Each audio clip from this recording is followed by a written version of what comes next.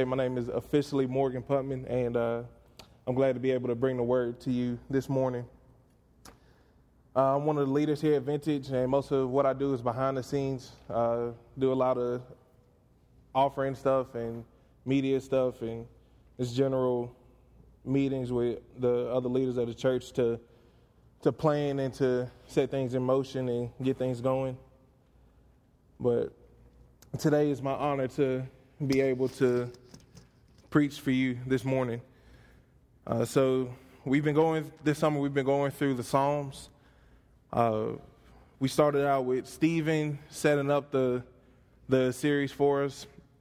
And then we had Dr. Miller come in and preach about the Torah and the Psalms. And then Bryce showed us how to pray through the Psalms. And then Stephen taught us about lamenting and dealing with the lament that's written in the Psalms. And I get to come to you today and preach about faith and hope in difficult circumstances. So when we first started planning this series a few months back, I immediately knew I had school for the summer. I had a summer class. I'm a college student. I'm graduating in December. So close yet so far away. But when we planned this, I knew the whole month of June was out, and that's when I had a lot of the things I was interested in set up to be preached. And so, you deal with it, you get what you get. And as I started studying this, I realized, I was like, wow, I would much rather have this. This is some incredible stuff, especially coming off of Stephen's sermon. The two go together so well on how Stephen taught us about lamenting, and I get to teach you the other side of that on dealing with those difficult circumstances and how to have faith in those difficult circumstances. But in general, preaching is fun. It's fun when you get to give your pastor a break to allow him to sit in the pew and enjoy a sermon if it's good or critique you if it's bad. But preaching after Stephen is very often difficult because Bryce is a phenomenal pastor. And y'all see I'm a pretty hefty guy, so I think of things in terms of food. So Bryce is like all the time go-to good staple meal, like burgers or pizza. But then every so often, maybe once, maybe twice a year, you get a Stephen sermon, and it makes me think of Thanksgiving. You only get Thanksgiving once a year. You eat pizza and burgers, you hear Bryce preach all the time. But like I said, every so often, Stephen comes through with the yams, the mac and cheese, the stuffing, all the amazing things that you only get every so often. And so it's difficult to preach or to eat after Thanksgiving when you just had all this amazing food and all your leftovers are gone, and now you're back to a different type of food. So I'm going to bring y'all some chips. But I want to take a second and go back and look over what we've done so far again. So Stephen introduced the series to us. Dr. Miller preached on the Torah and the Psalms, the books of Moses and the Psalms. Bryce taught us praying through the Psalms. Stephen taught us lamenting in the Psalms. And that brings us to today, dealing with difficult circumstances and how to have faith in those troubles. If you've been a Christian for any amount of time, you know that you're going to have trials and tribulations. According to James, if you're a Christian, you're going to face trials, troubles, tribulations, and difficulties. No one is exempt from this. Not me, not you, not Adam and Eve, not Abraham, not Noah, not Jonah, David, not even Jesus, or even those after Jesus, the apostles, the Paul, Peter, John. We would be foolish to think that somehow we could be properly following Jesus and not deal with any number of trials, tribulations, or difficult circumstances. One pastor said, God brings trials and tribulations into our lives to make us into the people he wants us to be. Whether they are trials and troubles in which we suffer unjustly or the result of our own sin, God uses them to mold us into godliness. And so what I want us to see as we examine the text today is that we're all going to face trials, troubles, tribulations, and difficult circumstances. whether it be from the results of someone else's sin, of your sin, or no sinful party at all. It's just stuff happens, and life throws you curveballs. But the question is, how do we deal with these trials, tribulations, and difficult circumstances? We examine Psalm 40, we can all look and see how we are to deal with these troubling circumstances. So open your Bibles to Psalm 40. It'll also be on the screen. Psalm 40 verse 1 says this: I waited patiently for the Lord. He inclined to me and heard my cry. He drew me up from the pit of destruction, out of the miry bog, and set my feet upon a rock, making my steps secure. He put a new song in my mouth, a song of praise to our God. Many will see and fear and put their trust in the Lord. Blessed is the man who makes the Lord his trust, who does not turn to the proud, to those who go astray after a lie. You have multiplied, O Lord, my God, your wondrous deeds and your thoughts toward us. None can compare with you. I will proclaim and tell of them, yet they are more than can be told. Sacrifice and offering you have not desired, but you have given me an open ear. Burnt offering and sin offering you have not required. Then I said, behold, I have come. In the scroll of the book it is written of me, I desire to do your will, O my God. Your law is written in my heart, is written within my heart. I have told the glad news of deliverance in the great congregation. Behold, I have not restrained my lips, as you know, O Lord. I have not hidden your deliverance within my heart. I have spoken of your faithfulness and your salvation.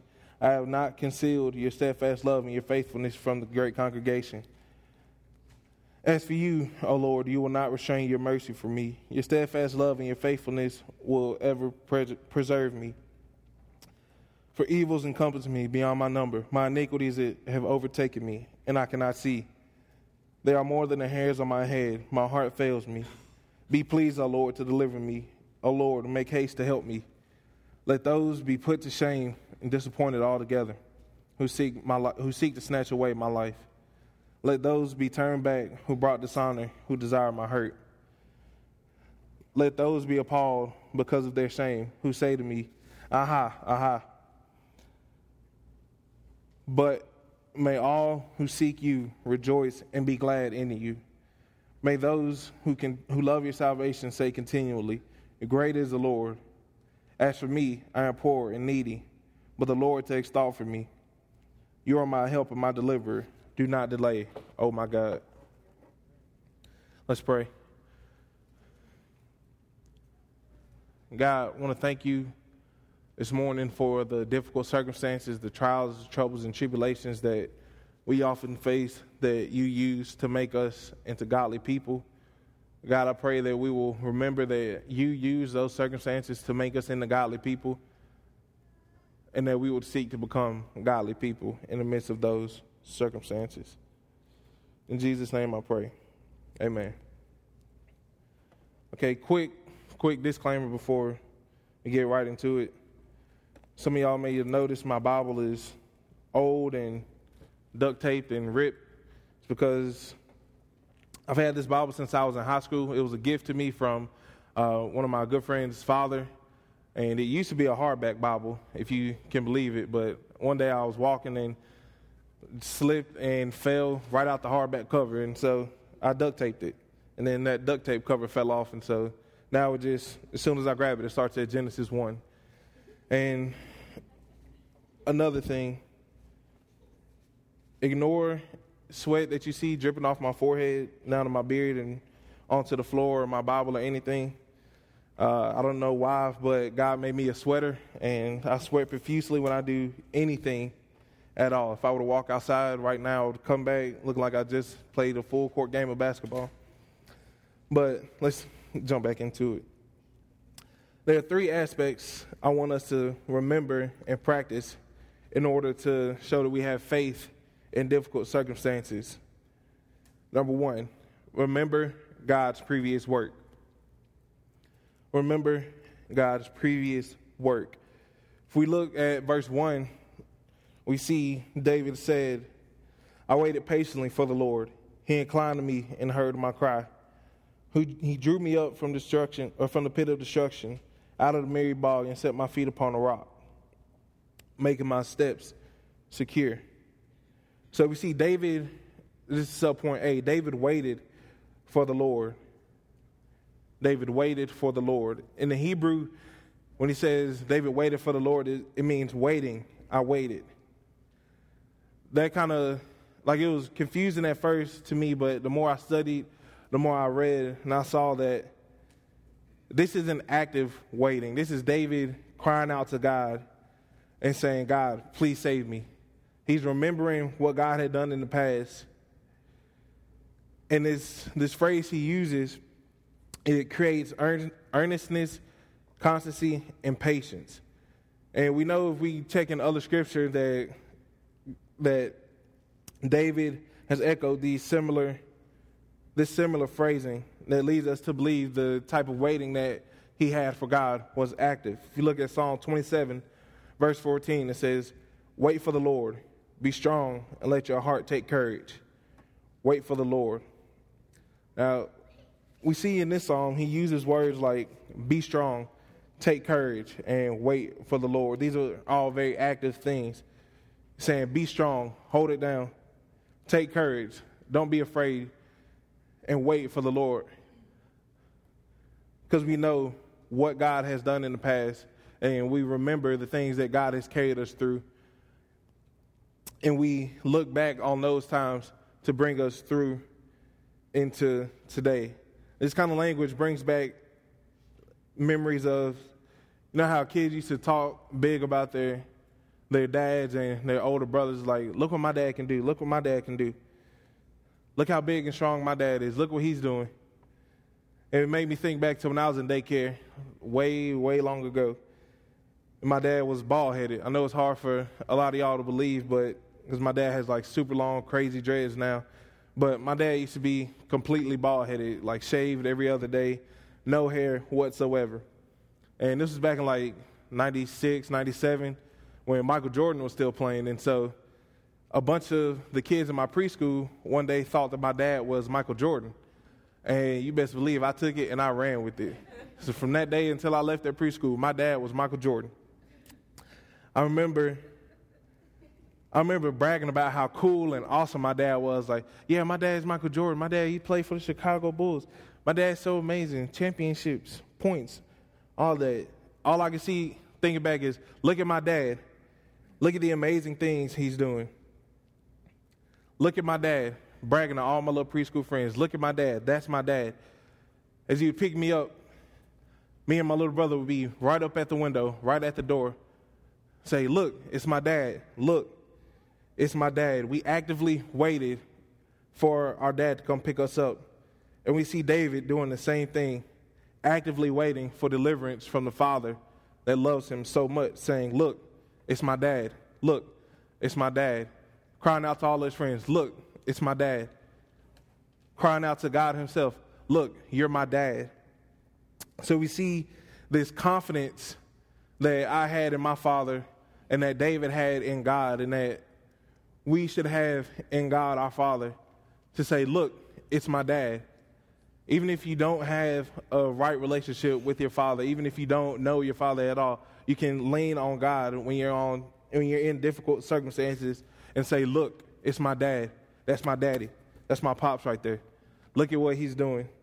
You show confidence in the ability that God has, not from anything that you do or that you've done, because, I mean, David is in a situation where he can't do anything. You look all throughout the Psalms, David is being chased by people. If you look at later in this psalm, we're going to look and see that David is being chased by people.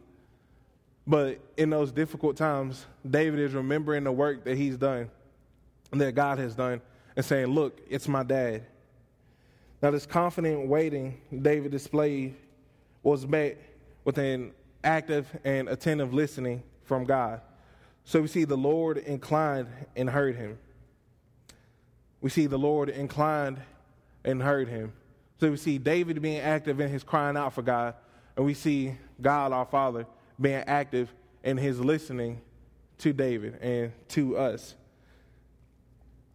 And so we see God was interested in David's cry, and he was attentive to it.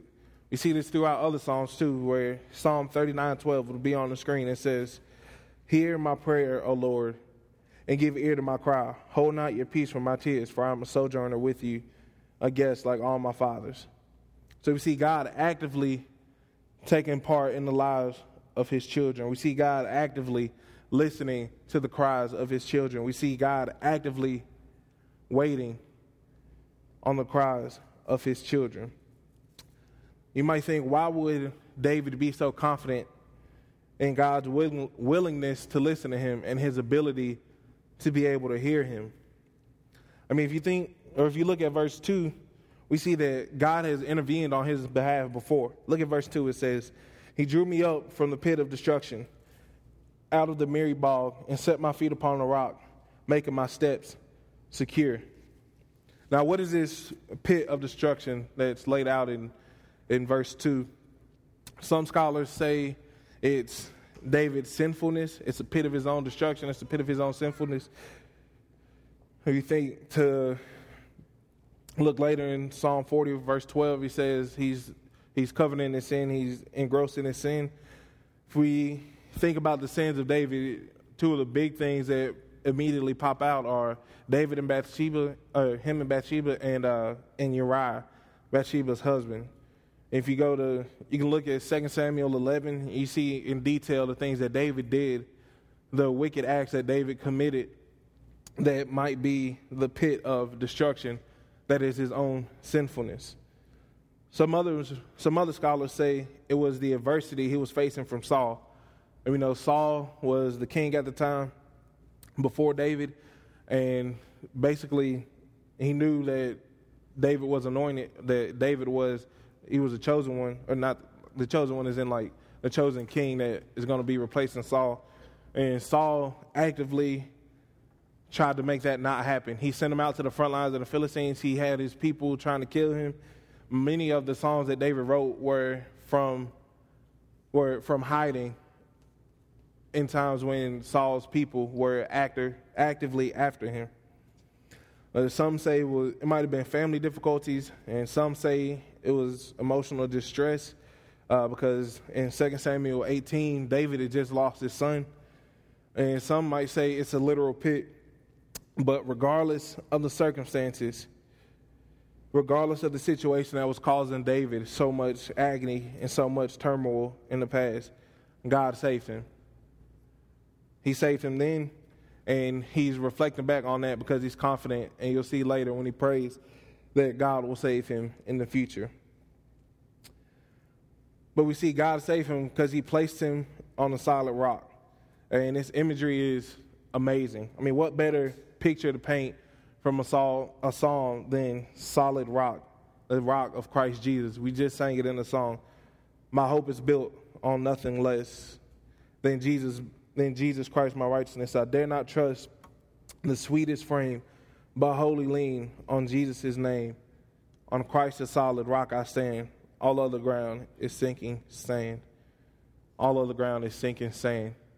So we see that through these difficult times, in the past, in the present, and in the future, that God has, can, and will place you on a solid rock and make your feet secure. And so we saw how David remembered God's past works.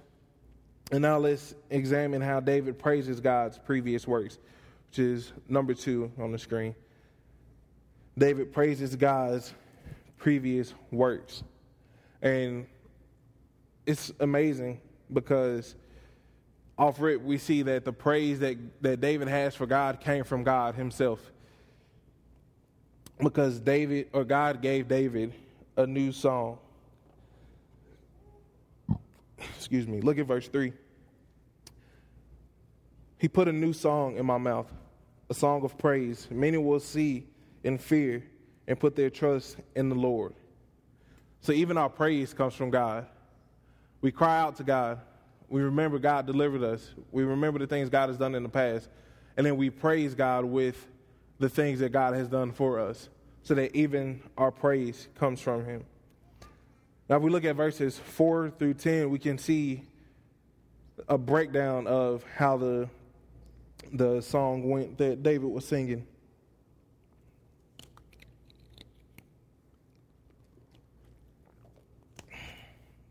Look at verse 4. It says, "Blessed is a man who makes the Lord his trust, who does not turn to the proud, to those who go astray after a lie." So we see, these aren't on the screen, but you can jot them if you want to. At the breakdown of the song, we see it's a song of repentance. Off rip, he starts with repentance. Blessed is a man who makes the Lord his trust. One who makes the Lord his trust is one who repented and turned to him. Verse 5, it says, "You have multiplied, O Lord, my God, your wondrous deeds and your thoughts toward us. None can compare with you. I will proclaim and tell of them, yet they are more than can be told." So we see in verse 5, it's a song of praise. God has multiplied the incredible works that he's done in David's life, and David is praising him for that. So you got a song of repentance, a song of praise, and then also in verse 5, we see it's a song of proclamation. David is proclaiming some of the incredible things that God has done in his life. So think about some of the things that have happened in David's life. God saved him multiple times. God is basically calling him the chosen one. He's going to be the king. He's going to be directly in the lineage of Jesus. God has forgiven him on multiple occasions, and God has preserved his life on multiple occasions. And when we move down, we look at verse 6. It says, "Sacrifice and offering you have not desired, but you have given me an open ear. Burnt offering and sin offering you have not required." So we see this is a song of prophecy. And similar language, I say that because we find similar language in some of the books of prophecy. One example being Hosea 6:6. Says, "For I desire steadfast love and not sacrifice, the knowledge of God rather than burnt offerings." And we also see Jesus quoted these same words in Matthew 9, verse 13, where he said, "Go and learn what this means. I desire mercy and not sacrifice, for I came not to call the righteous, but sinners." So we see that God is planning the new covenant, and he's no longer requiring those sacrifices because of the work Jesus did. But we see God requires obedience to his word. And David knew this already because Samuel said in 1 Samuel chapter 15, verse 22, it says, "And Samuel said, Has the Lord as great delight in burnt offering and sacrifices as in obeying the voice of the Lord? Behold, to obey is better than sacrifice, and to listen than the fat of rams." It's just a side note because in 6th grade, I had an English teacher. His name was Miss Heath. And in 6th grade, I went to Kirby Middle School. And if y'all know this, over in like Memphis and Hickory Hill, and these kids are wild and crazy. And so every time someone would get in trouble or act out of line, she would look at them and say, 250, 250. And she had a phrase written on a board that said, "Obedience is better than sacrifice." And when she looked at you and yelled 250, it means you had to write 250 times, "Obedience is better than sacrifice." And I remember that because it only happened to me once. Because writing 250, or when she yelled at me 250, my heart sank because it was in the middle of the year and I already knew what happened. I've even seen, at this point, kids get 500s where they had to write, "Obedience is better than sacrifice," 500 times. And so, like, hearing this phrase again just takes me back to I was like 12 years old trying to write "Obedience is better than sacrifice." And then I got halfway through and I was like, man, this is taking forever. And so I would write obedience is better, and so on and so forth.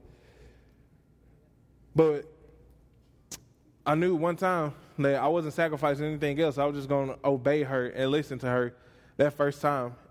And when she said that at the time, I wasn't a Christian, and so I had no idea that came from this passage. And so it's kind of cool to see full circle that obedience is better than sacrifice.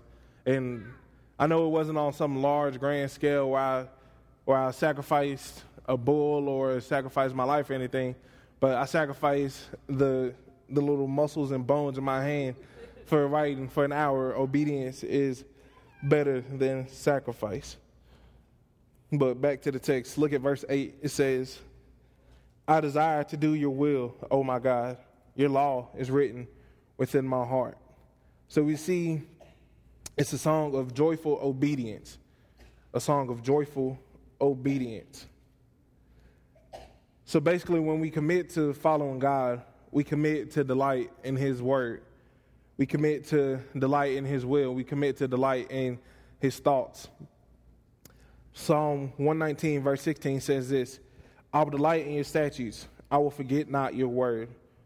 Psalm 119, verse 24 says, your testimonies are my delight. They are my counselors. Psalm 119, verse 35 says, lead me in the path of your commandments, for I will delight in it. Psalm 119, verse 92 says, if your law had not been my delight, I would have perished in my affliction. So you see the importance of delighting in the law of the Lord. Because as I just said, Psalm 119, verse 92, if your law had not been my delight, I would have perished in my affliction.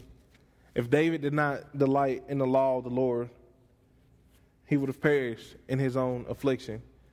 If you want to delight in the law of the Lord, then you will perish in your own affliction. Now, side note, I don't think I really have time to get all the way into it, but the law being written on the heart of God's people is an Old Testament thing.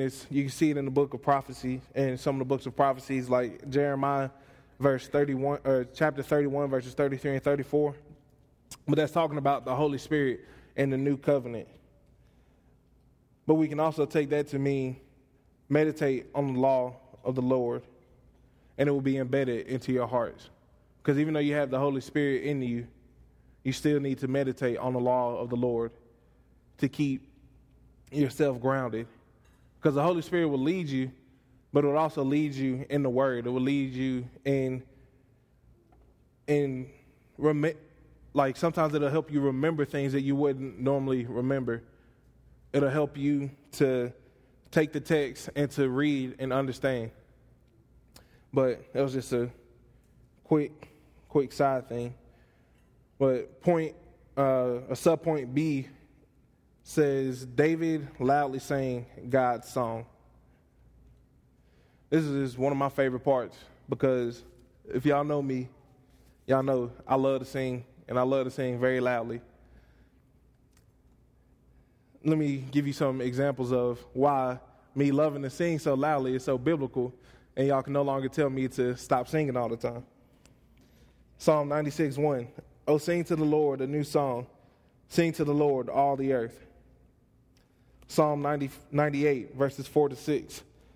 Make a joyful noise. Make a joyful noise. I make joyful noises when I sing. Just kidding. But make a joyful noise to the Lord, all the earth. Break forth in a joyous song and sing praises. Sing praises to the Lord with lyre. With lyre in the sound of melody. With trumpets in the sound of the horn. Make a joyful noise before the King, the Lord. And Psalm 149, verse 1. Praise the Lord. Sing to the Lord a new song. His praise is the assembly of the godly. Sing loudly, sing well. Even if you can't sing well, you can still sing loudly. Because if you get out enough of y'all singing, it'll kind of, balance out. That's why I enjoy singing so loudly in large groups, because I don't hear myself. I know I can't sing, but when you get in a large enough group, somebody else is good or somebody else is bad is on the opposite end of my bad, and so we sound decent together when you hear our voices picking up with one another. But we see David loudly saying of the deliverance of the great congregation without restraint. Now this shows that the gospel brings people together to share their stories. In Psalm 22, verse 22, it says, I will tell of your name to my brothers. In the midst of the congregation, I will praise you. Sing together. When you're around one another, sing together. Share your stories with one another. Sing together loudly the praises of Christ Jesus, our Lord. Use your stories of God's goodness in your life to lift up and edify other believers. That was the whole reason why you have a story. To glorify God. Use your stories to lift up and edify other believers, even if they're bad stories. For example, Stephen. Stephen lost his mom a year ago or 2 years ago. And it was a hard and detrimental thing in the life of Stephen and those who care about him, including our church. But out of some of that came Centerpiece, which is a fascinating album that I myself had on repeat the other day when I was prepping my sermon. I was like, man, this is really good. Like, I listened to it before, but like when you're reading the Psalms and you know that some of the motivation comes from the Psalms, it makes the Psalms and the songs you're listening to come alive so much more, because you can actually listen to different melodies, not play with horns and trumpets, but with guitars and little pianos and some drums. But you get the full picture of the fact that the Psalms are a book of songs and that they're meant to be sang. And so when I had my headphones on, I was at the house alone, I had them blasting, and I was singing loud, very joyful noises and praises to God, our Father. But look at verse 10. It says, I have not hidden your deliverance within my heart. I have spoken of your faithfulness and your salvation. I have not concealed your steadfast love and your faithfulness from the great congregation. So in verse 10, we see David go into detail about some of the things that he's singing about God. He's singing of his faithfulness to the congregation. He's singing of his salvation to the congregation. He's singing of the steadfast love to the congregation. And he's singing again of the faithfulness to the congregation. One of the things we can see is that the work and word of God were on David's heart, and so they overflowed and came out of his lips. When our hearts are filled with the word of God, our mouths speak the words of God. So when we spend time meditating on the word day and night, we can't help but be changed by that. It gets deep in your heart and into your soul, and it overflows out of your mouth. So it's important that just keep in mind that when we're walking with God, it'll lead you to difficult times and circumstances. But when you meditate on the word and you have the word within your heart, it'll lead you through those difficult circumstances. So now we've seen how David remembered God's past work. We've seen how David praised God's past works. Now let's look at how he prays for God's future works. We see David prays for God's future works. Now let's examine how he's praying for God's future works. Let's look at the structure of his prayer and how he's praying. Look at verse 11. As for you, O Lord, you will not restrain your mercy from me. Your steadfast love and your faithfulness will ever preserve me. So it brings point A. David acknowledges God.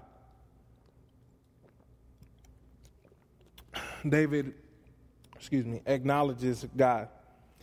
So we see David starts the prayer off with a proclamation of God's character based on his own experiences from God's previous goodness in his life.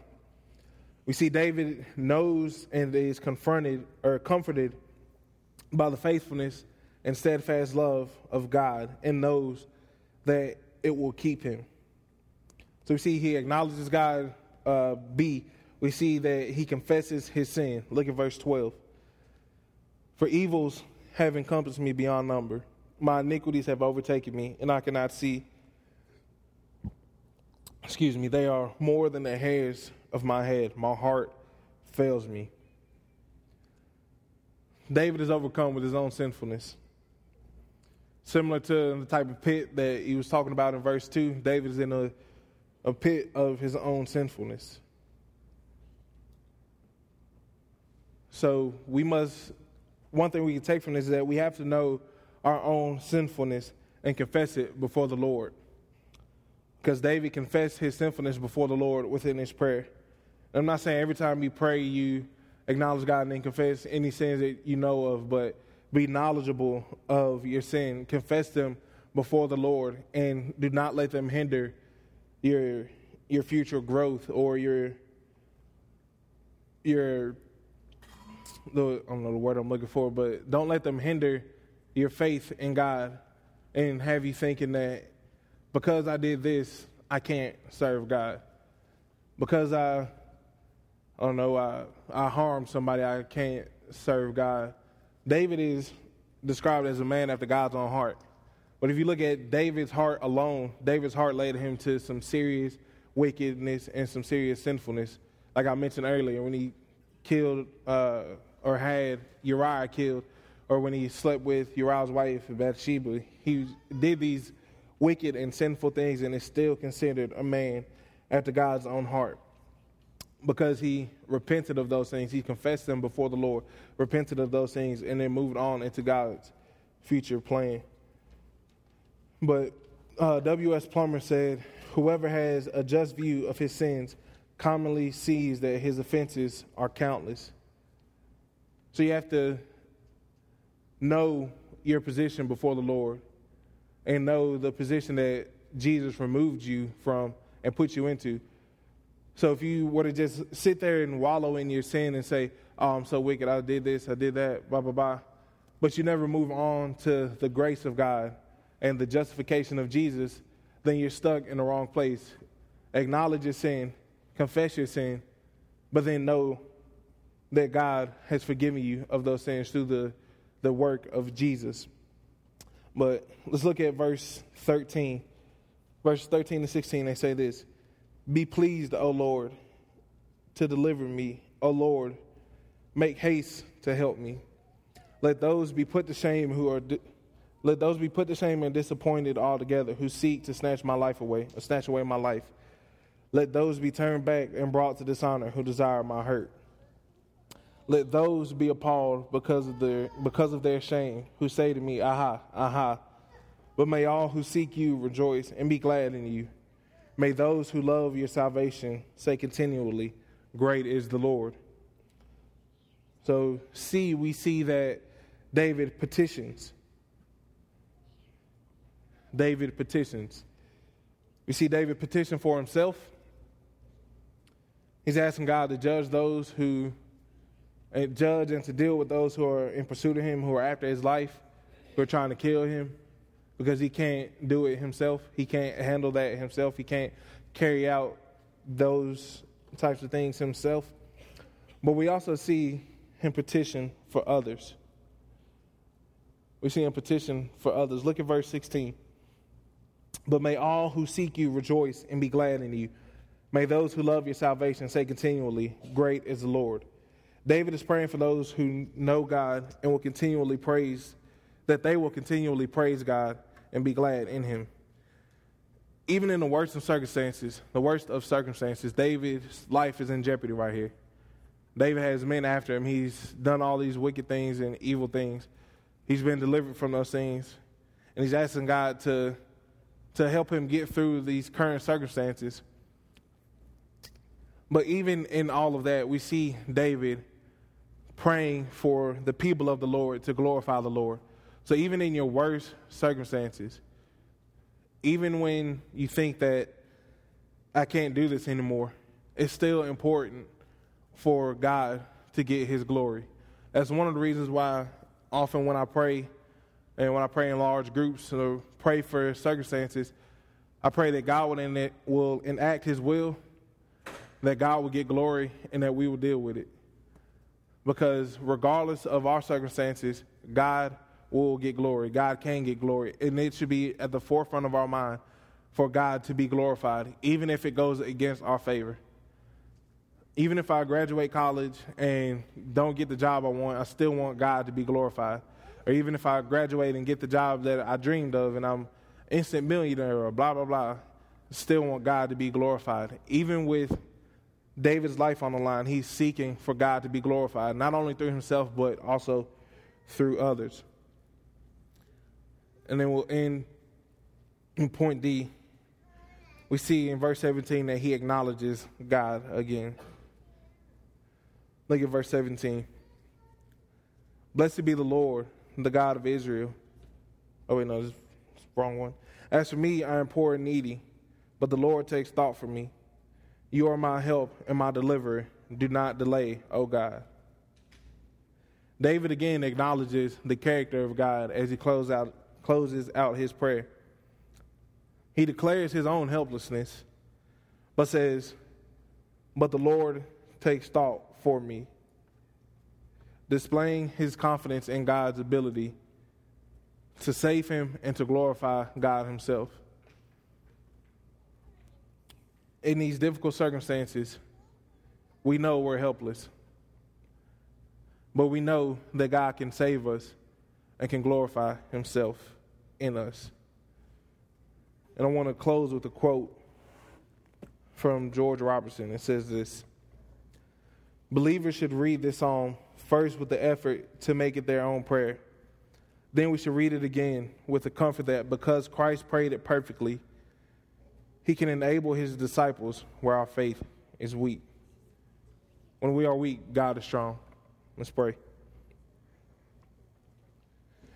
Oh Lord, in the morning you hear my voice. Oh, give ear to my grief and my groaning. Your abundant and steadfast love welcomes my soul to bow down. In the day of my troubles, grace abounds. Lead me, Lord, in your righteousness. Because of my enemies, make the crooked road before me straight. Be not far from me, O God. Be not silent to my complaint. I traveled a wild and weary land. Accusers and liars, they lie in wait for me. Why do wicked and hateful men prosper and rule over me? How long will my oppressors boast and feast? Let all who take refuge in you rejoice. Let your people forever sing joy. Cover us with your favor, Lord. Like a strong and shining shield, O Lord, in the morning you hear my voice. Your spirit preserves me through terror, though terror looms. Your abundant and steadfast love keeps me when chaos surrounds. In the day of my trouble, grace abounds. Amen.